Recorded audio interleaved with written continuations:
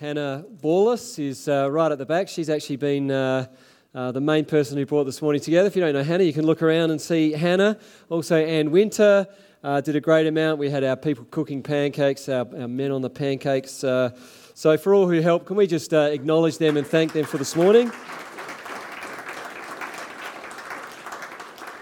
Lauren put together a great video. I love that. Obviously, spaghetti and meatballs is a great meal in the Stanford household. I'm be keen to get invited over for that sometime. And another beautiful thing I think I saw when we were doing communion, that was just lovely to see. But I saw Zoe got served communion 3 times by all the men in her family. So triple cleansing, that's it. So it's good. I do want to, just honour all the mums and all the women in our church. But I do want to particularly take the opportunity to honour my gorgeous wife, Mel.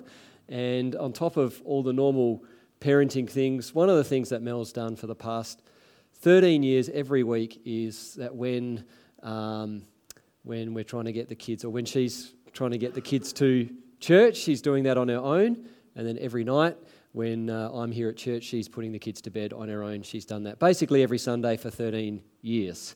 So thank you, Mel. It's awesome. You're awesome. Can we, be great. But to all the mums, the sacrifices that you make, the service that you give, the love that you give, it doesn't go to waste. It doesn't go to the waste. You need to be proud of all that you do.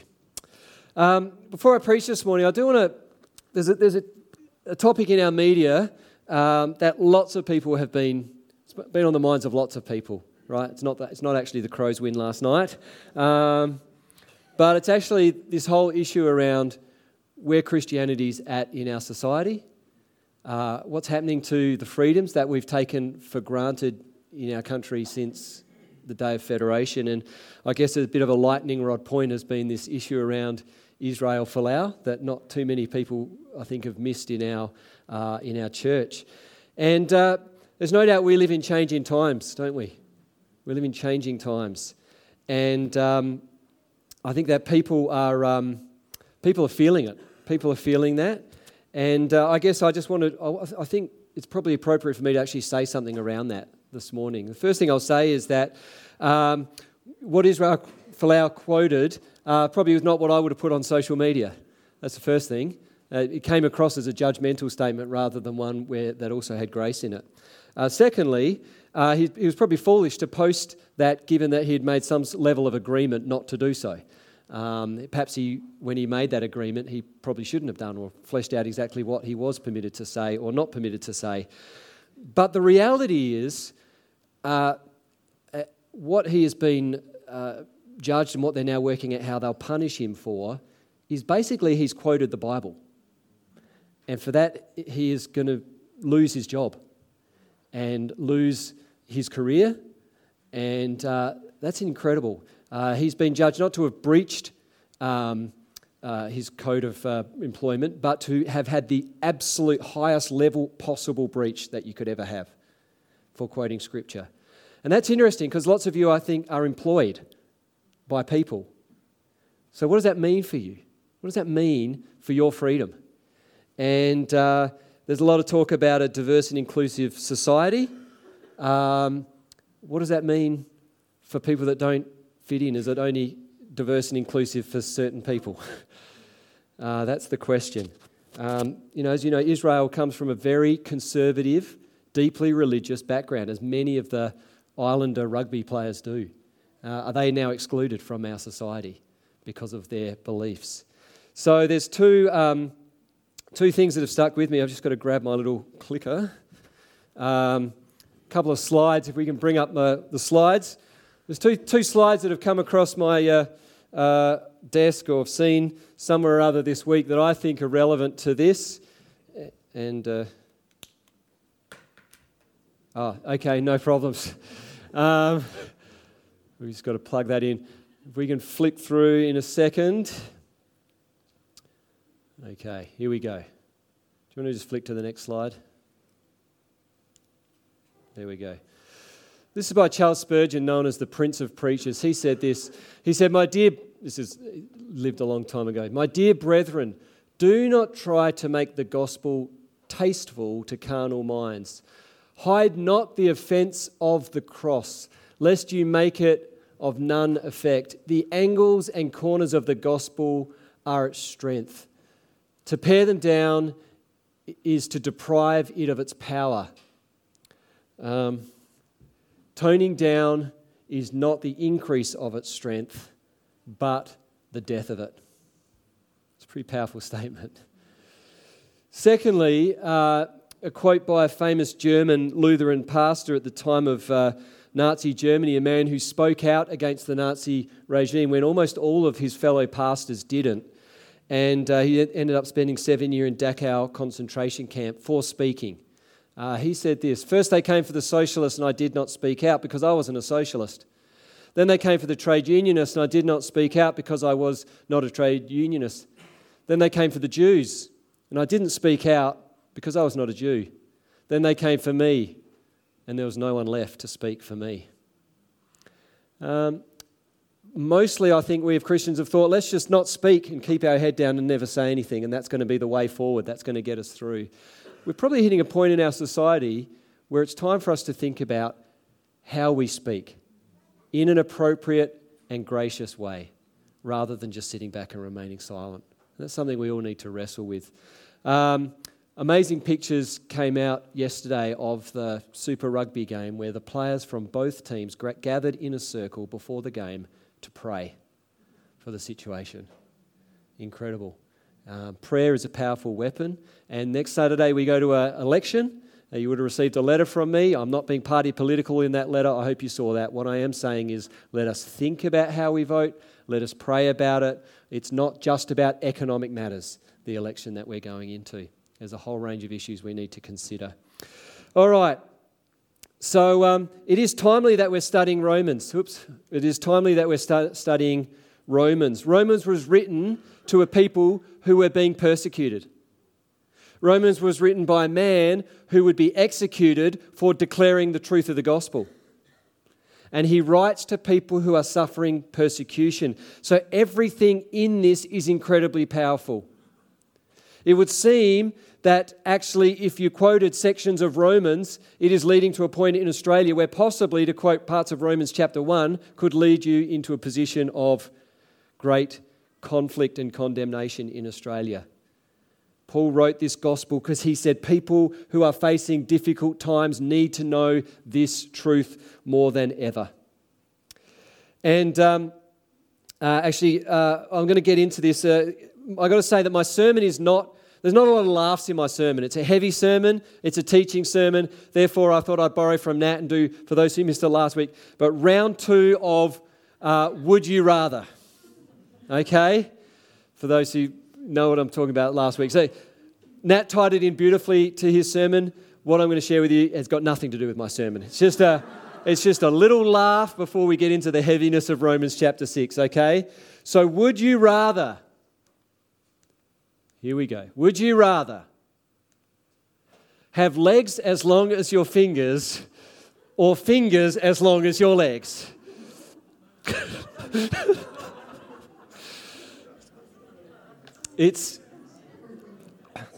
What are the advantages? Well, if you had legs as long as your fingers, you'd have normal fingers. And you would save money on jeans. If you had fingers as long as your legs, you would be great at volleyball. It'd be a sporting advantage. You would have your photo in the Guinness Book of World Records. And what else? You'd be great at tickles.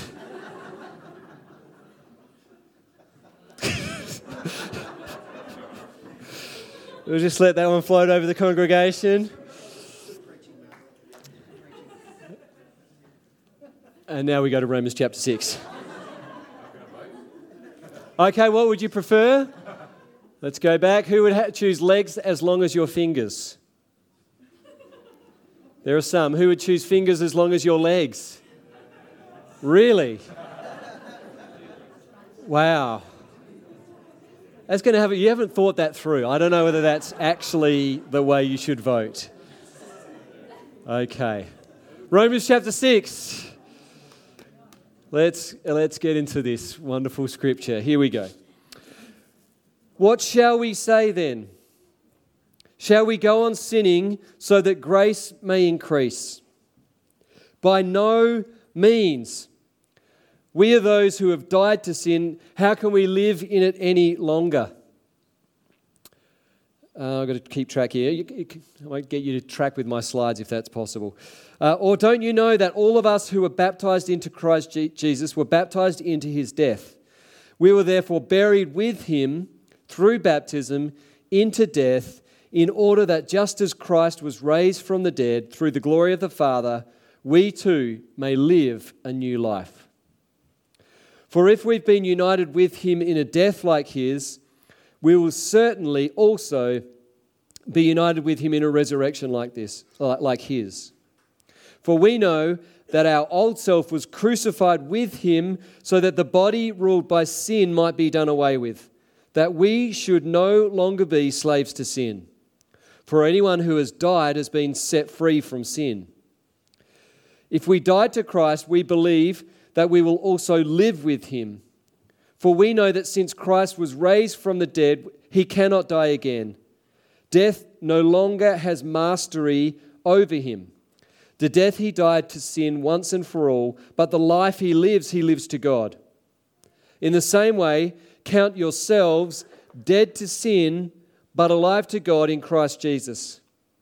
Therefore, do not let sin reign in your mortal body, so that you obey its evil desires. And do not offer any part of yourselves to sin as an instrument of wickedness, but rather offer yourselves to God as those who have been bought from death to life, and offer every part of yourself to him as an instrument of righteousness. For sin shall no longer be your master. For sin, because you are not under the law, but under grace. For you are not under the law, but you are under grace.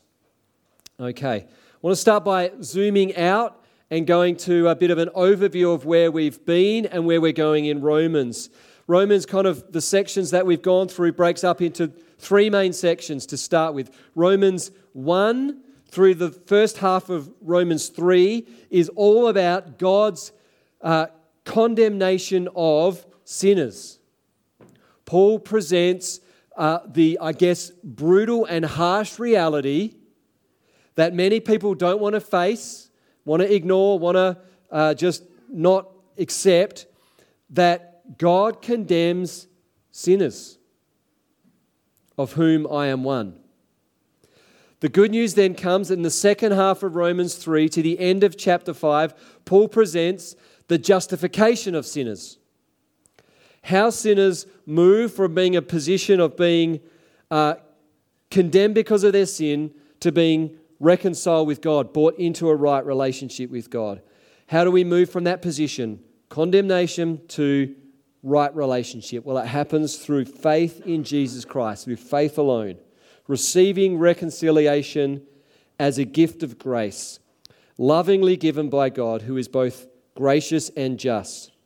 The condemnation we deserved was placed upon the shoulders of Jesus, a perfect once and for all sacrifice who came to be our rescue. He justified us just as if we'd not sinned. So the first part is the condemnation of sinners. The second part is the justification of sinners.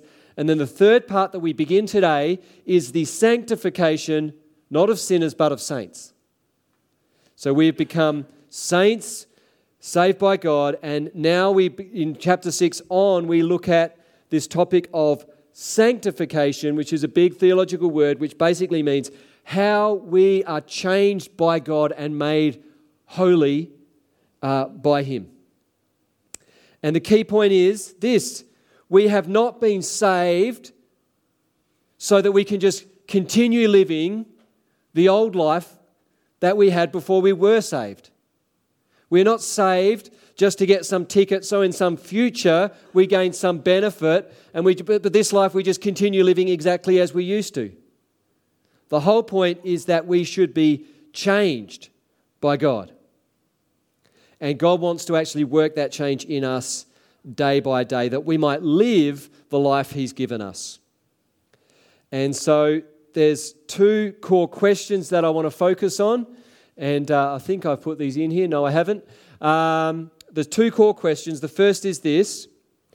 As a Christian, how does being a Christian change our relationship to God? And secondly, how does being a Christian change our relationship to sin? How does being a Christian change our relationship to God? And how does it change our relationship to sin? And there's an underlying thing here that I want to get you just to kind of have in the back of your mind. And it's this. We tend to think that physical realities are the ultimate realities. So what is measurable, what is visible, that kind of, we just go, well, that's real, right? And so we see the physical, we see the visible, and we consider that to be reality, and then we consider spiritual things often to be kind of abstract concepts and not much more. What I want to suggest to you this morning is that spiritual things are more real than physical things. And this is talking about spiritual things and spiritual changes that Jesus has won for us. And I want to suggest that's more real than physical things, if that makes sense. Okay. And so I'm going to teach through this. And it's a teaching sermon, so you're going to have to stay with me, okay? There's not going to be a lot of stories, not going to be a lot of jokes apart from the ones I've already thrown out, which are very limited. So there we go. Here we go. Here's the concern. We're just going to work through this passage. What shall we say then? I'm going to go back here to verse 1. What shall we say then? Shall we go on sinning so that grace may increase? Here is the concern that people would raise about the Christian belief in salvation by grace. The concern is this. If we don't have to do works to be saved, doesn't that mean everyone's just going to go wild? You just do whatever you want. You're saved by grace. You just live however you want. In fact, if you're going to push the logic of the argument even further, when we sin, grace increases, and grace is a good thing. So sinning makes grace increase. There's people say, Paul, isn't it? Wouldn't like sinning more just make grace increase, and grace is a good thing. Therefore, when you sin, it's almost like it's a good thing. That's the argument throwing out. And there's something about this idea that, like if people have to live by the rules, if people have to be following the rules, desperately hoping that one day the rules and law abiding and obeying a scripture is going to lead them to salvation, won't that lead people to be better behaved? Poet W.H. Auden said this. He said, I like committing crimes. God likes forgiving them. Really, the world is admirably arranged. Well, this is Paul's answer. He says, by no means. And I think if Paul was here and was actually speaking out his what he has written, he'd be saying, by no means. Are you crazy? That's the dumbest idea ever. To just go on sinning, thinking that somehow grace increases now that you've got a new life. No way. Don't do that. Just no. That's what he would say. And then the rest of this passage is explaining why he would be so emphatic in saying that is ridiculous. I'm going to work through this. I've got about 3 key points. We're going to go through them. The first is this, and I'm going to work down to verse 6 and then work back. Verse 6 says this. It says, what shall we say then? Where are we? I'm in the wrong verse. I'm going to go ahead here. Verse 6 says, for we know that our old self was crucified with him so that the body ruled by sin might be done away with, that we should no longer be slaves to sin. So the first point we're going to make here is that you used to be, before being a Christian, you used to be, the scripture says, a slave to sin. You used to be a slave. That was our state. That was our spiritual state. Slaves to sin. Now, what does a slave do in their life? They do basically whatever their master tells them to do. That's what a slave does. I know that a slave's job is not to think and not to weigh it up. When they get an instruction, they just do it. That's what a slave does. I know at home, we sometimes like to emphasize the fact to our children that we are not slaves. We make comments like, what am I, your slave? Or this is a bit of a favourite of mine, I'm not your slave, you know. You can do stuff yourselves. And the reason I want to emphasize that is because slavery is not good. Slavery is horrible. You see images of slaves. You see the African slaves coming into England or America. Horrific pictures. Shackled. Their freedom gone. Made to work. The power to choose taken away. Children then born into slavery, controlled, a commodity. That's slavery. It's horrible. There's still slaves today. Many slaves. The Bible says we were slaves to sin. Sin was our master. We had a master, and our master was sin. Romans 1 says, going back to what we preached probably a month or two ago now, the wrath of God is being revealed against heaven, against all the godlessness and the wickedness of people who suppress the truth by their wickedness. It goes on to say, for since the creation of the world, God's invisible qualities, His eternal power and divine nature have been clearly seen, being understood from what has been made, from the creation. So people are without excuse. And then it says this, for although they knew God, they neither glorified Him as God nor gave Him thanks, but their thinking became futile and their foolish hearts were darkened. And that is where we all were before we repented and believed. The interesting part is that the state of being a slave to sin is not sort of necessarily that someone just lives a completely outrageous, sinful life. I know many people who are not believers who live seemingly a morally good life. I'd say they're good people. They have good values. But the heart of the matter is, where does the glory go in their life? Who are they living for? This verse here says they neither glorified Him as God nor gave thanks for Him. And so the heart of the question is, who are people wanting to live for and give glory to and give thanks to? And so when you are a slave to sin, you do not want to give glory to God. You do not want to submit to God. You will not obey God. You will not worship God. You will not give thanks to God. Instead, ultimately, the person you want to be God, the person who's in control, is yourself. And the Scripture says that is being a slave to sin. Okay, so we used to be slaves. As I said, this is heavy duty stuff. But something happened. What happened? What happened is this, 2 words. You died. You died. I said to my wife this morning, little trick question as I prepared to my sermon, I said, Mel, have you ever died before? She rolled her eyes and looked at me and said, no. I said, you're wrong. I actually said this. I said, you're wrong. Happy Mother's Day.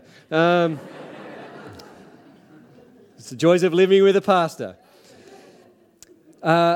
Verse 2, by no means, we are those who have died to sin. Colossians 3 verse 3, for you died and your life is now hidden with Christ in God. This is a spiritual reality that, as I say, is more real than physical reality. Okay? If you had died, if you'd been in a situation, I don't know whether anyone here has, some people die in a situation after an accident or a medical situation where they literally die and then are brought back to life. That is a physical reality. If that had happened to you, you would know about that and it would probably change your life. Right? People who have been in that situation where they've had a near-death experience, or they've been through a situation where they've become extremely close to death and then they've come back and regained health and life, what effect does that have on them? Small or big? Big effect. It changes their thinking. They're like, wow, I got a second go at life here. I got to reassess my values. In fact, I personally experience that every time I go to a funeral.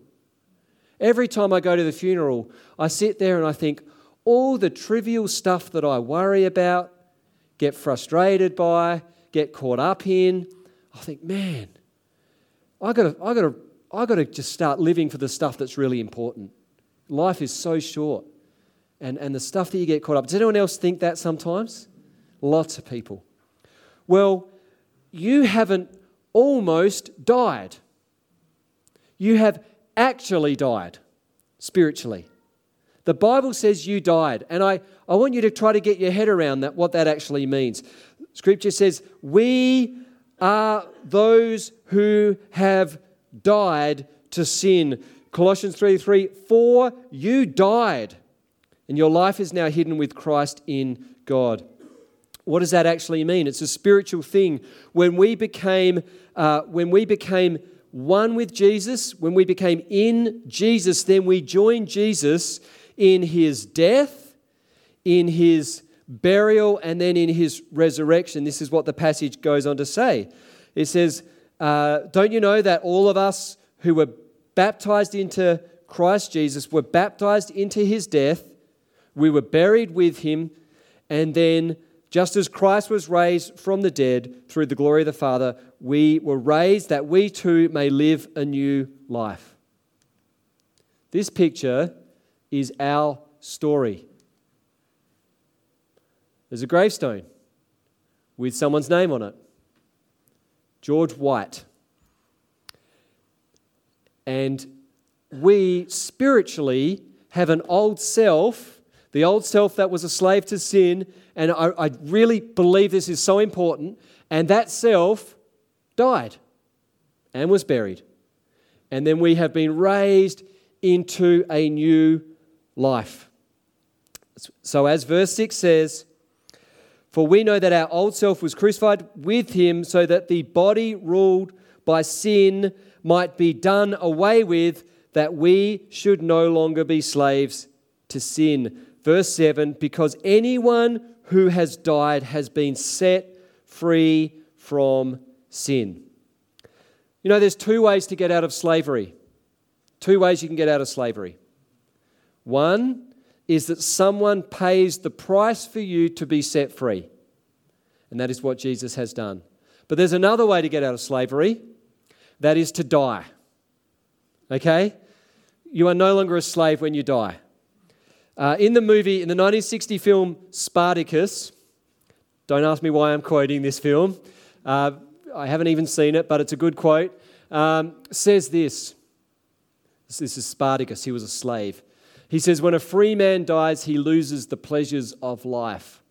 A slave loses his pain. Death is the only freedom a slave knows. That's why he's not afraid of it. Interesting quote. So, this is the message. We were alive, but slaves to sin. We have spiritually died, and we have been raised to a new life. And here's the application and the implication. Now we have a new life, and we are no longer slaves to sin. You are no longer a slave. Sin is not your master. And this has an implication on our relationship to sin and how we live our lives. You know, some people, when they share their testimony, have a radical conversion story. Okay? They've got a radical conversion story. But others of us, and I hear this often, and it frustrates me, say, I don't have much of a conversion story. Right? I don't have much of a testimony. Seriously? This is your testimony. You are alive and you died. And then you were raised to a new life. Hello? That's radical. That's unbelievable.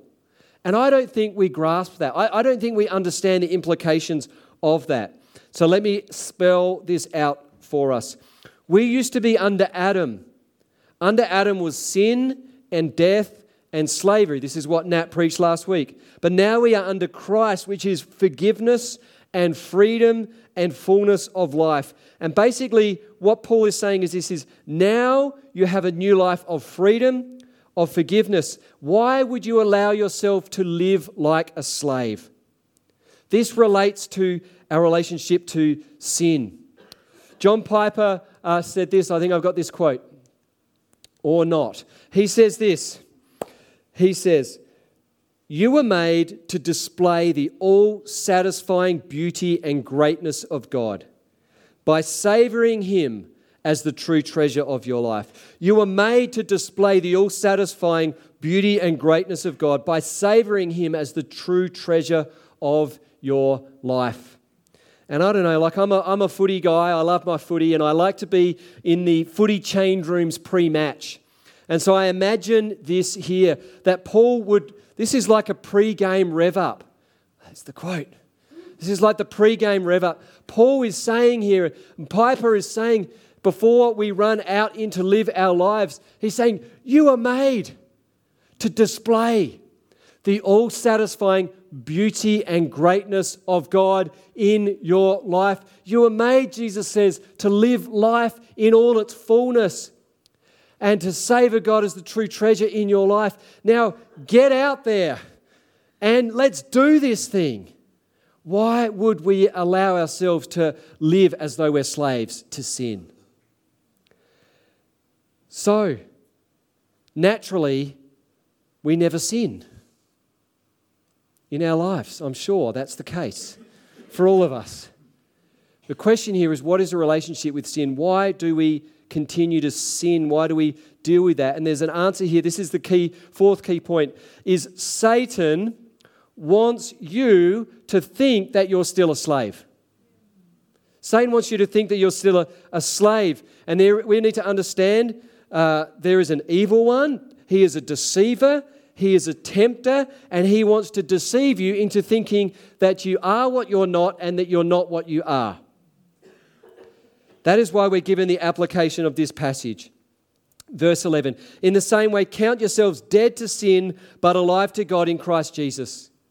Now you would imagine, surely a slave who has been set free would never want to be a slave again.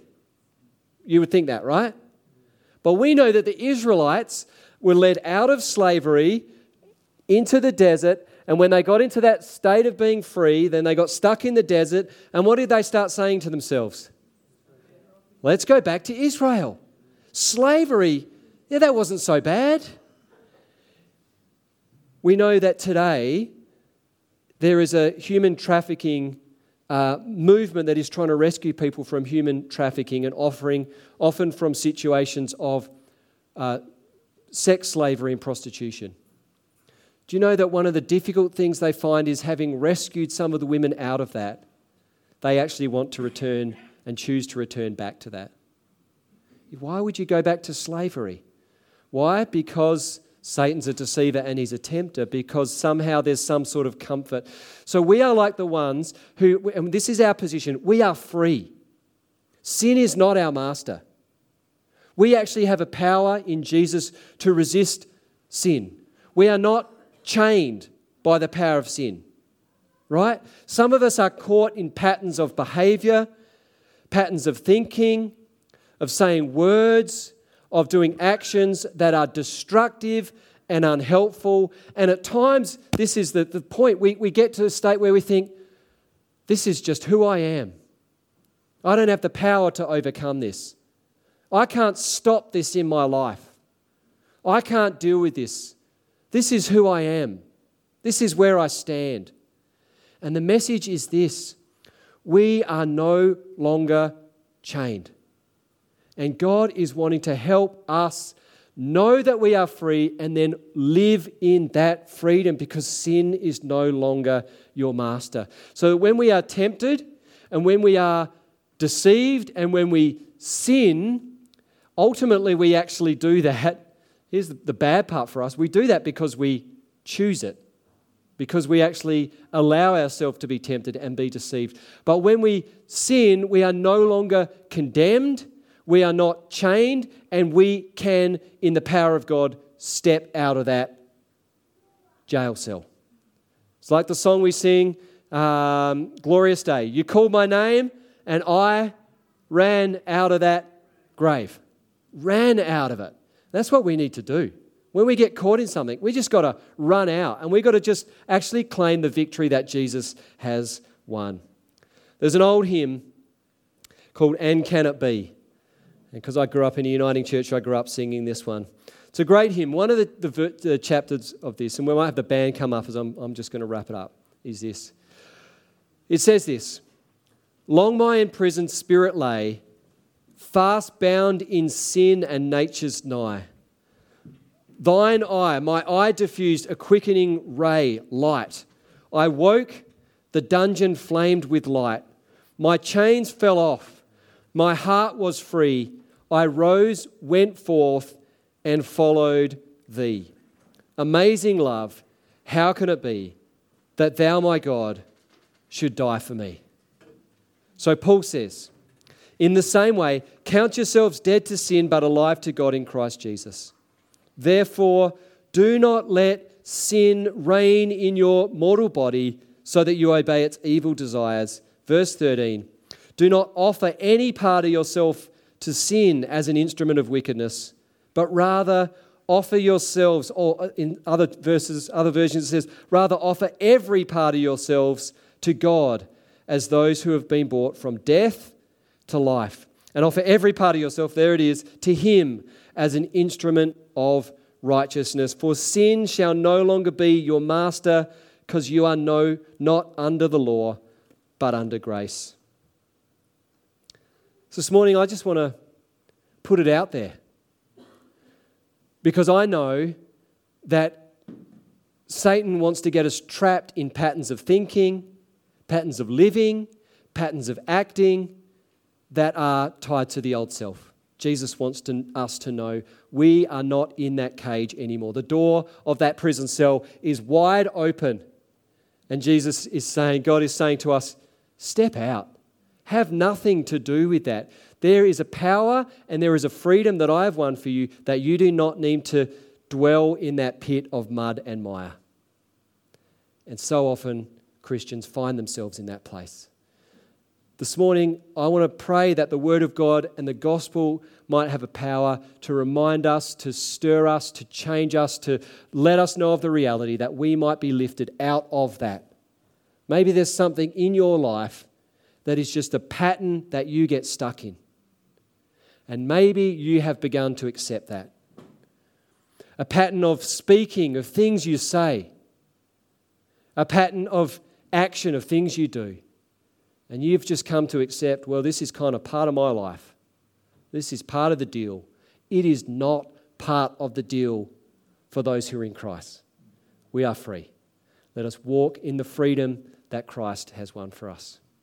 Let's bow our heads and pray. Heavenly Father, I wrote this message with a great confidence. A great confidence in your power. That this morning you wanted to break off the chains of some people in this church. We come to church and we can look free and easy. But I know the reality is that the evil one presses into us daily, wanting to make us believe and accept that we are slaves to sin. Or he wants to just make us not even think about sin as an antiquated, old-fashioned concept. But God, I believe that you want to break off some chains this morning. Or it would be better to say, I came into this believing that this morning, not that you would break off some chains, that actually you would help some people in this room know that they are not in chains. You're not in chains. You are free and you are alive. Your old self has died and been buried. As we are one with Jesus, we have been raised to a new life. I'm so excited, God, to preach next week about what it means to be alive to God. But this morning, I want to ensure that we know we are not in prison, we are not in slavery, we are not in chains. We have a new life. You've been listening to a sermon from Hills Baptist Church. To find out more or to hear other great content, find us at hillsbaptist.com or on your podcast app.